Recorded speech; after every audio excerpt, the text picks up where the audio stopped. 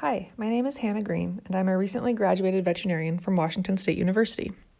While I was in school, I wanted to write a knowledge summary that examined the evidence surrounding common equine practices, such as injecting intra-articular corticosteroids, IA steroids, to treat hock arthritis. Distal tarsal osteoarthritis, or OA, is a highly prevalent disease with many possible treatments, but unfortunately no cure. This combination of a highly prevalent and curable disease means that novel treatments often arise.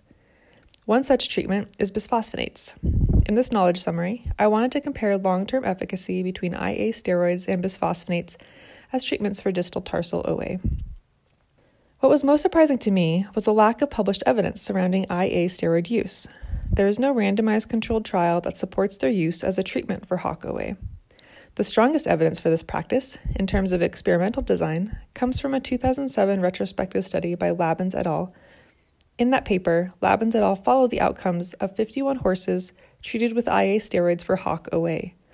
The authors used lameness scores, radiographs, and scintigraphy to assess the outcomes of treatment with IA steroids in either the tarsometatarsal or distal intertarsal joints. They concluded that after a single treatment with an IA steroid, lameness improved in 34 out of 59, or 58% of treated limbs, at a median of 56 days post-treatment. At telephone follow-up, a mean of 787 days after treatment, 38% of horses had a positive outcome, meaning they were used as intended, had no detectable lameness according to the owner, and were not receiving NSAIDs. While the type of steroid and doses were not uniform between cases, they do reflect the day-to-day clinical treatment of hock OA. This study reports a positive correlation between treatment with IA steroids for hock OA and a modest improved clinical outcome. But keep in mind, because this is not a randomized control trial, these findings are merely correlations. We cannot say that the treatments in the study are the cause of improved clinical outcomes. Watts et al. 2016 is a randomized control trial of resveratrol supplementation and IA triamcinolone used to treat distal hock OA.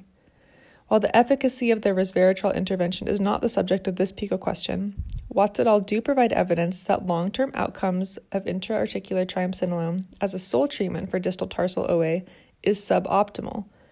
At 2 months post-triamcinolone treatment, 14 out of 20 horses showed improved performance, while at 4 months post-triamcinolone treatment, only 10 out of 20 horses showed improved performance. Goff et al. 2010 is a randomized controlled trial that compared 2 treatment groups of horses with distal hock OA. The first group was treated with a tilidronate IV infusion, and the second group was given an IV placebo infusion. The study used lameness scores, level of exercise, and radiographs to assess outcomes at day 60. The authors concluded that the lameness scores for the tilidronate group were significantly lower than the placebo group at day 60.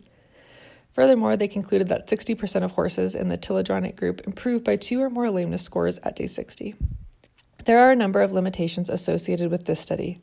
First, distributions and frequencies of lameness scores for both the placebo group and the treatment group were not reported. Results were only presented in percentages, means, and standard deviations, which made it difficult to assess the statistical power. Second, the study became unblinded at day 60. The study was also funded by the makers of Tildren. While this funding source was clearly disclosed, it may have introduced bias.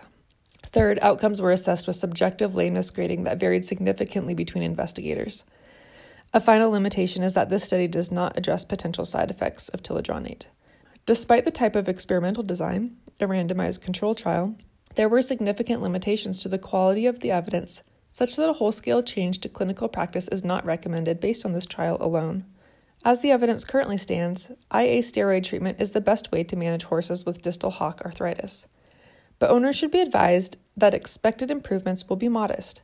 At best, 70% of horses may show improvements in the 2 months following treatment. By 4 months post-treatment, only 50% of horses will continue to show improvements. Thank you so much for listening. If you're interested in learning more, please check out my paper in Veterinary Evidence.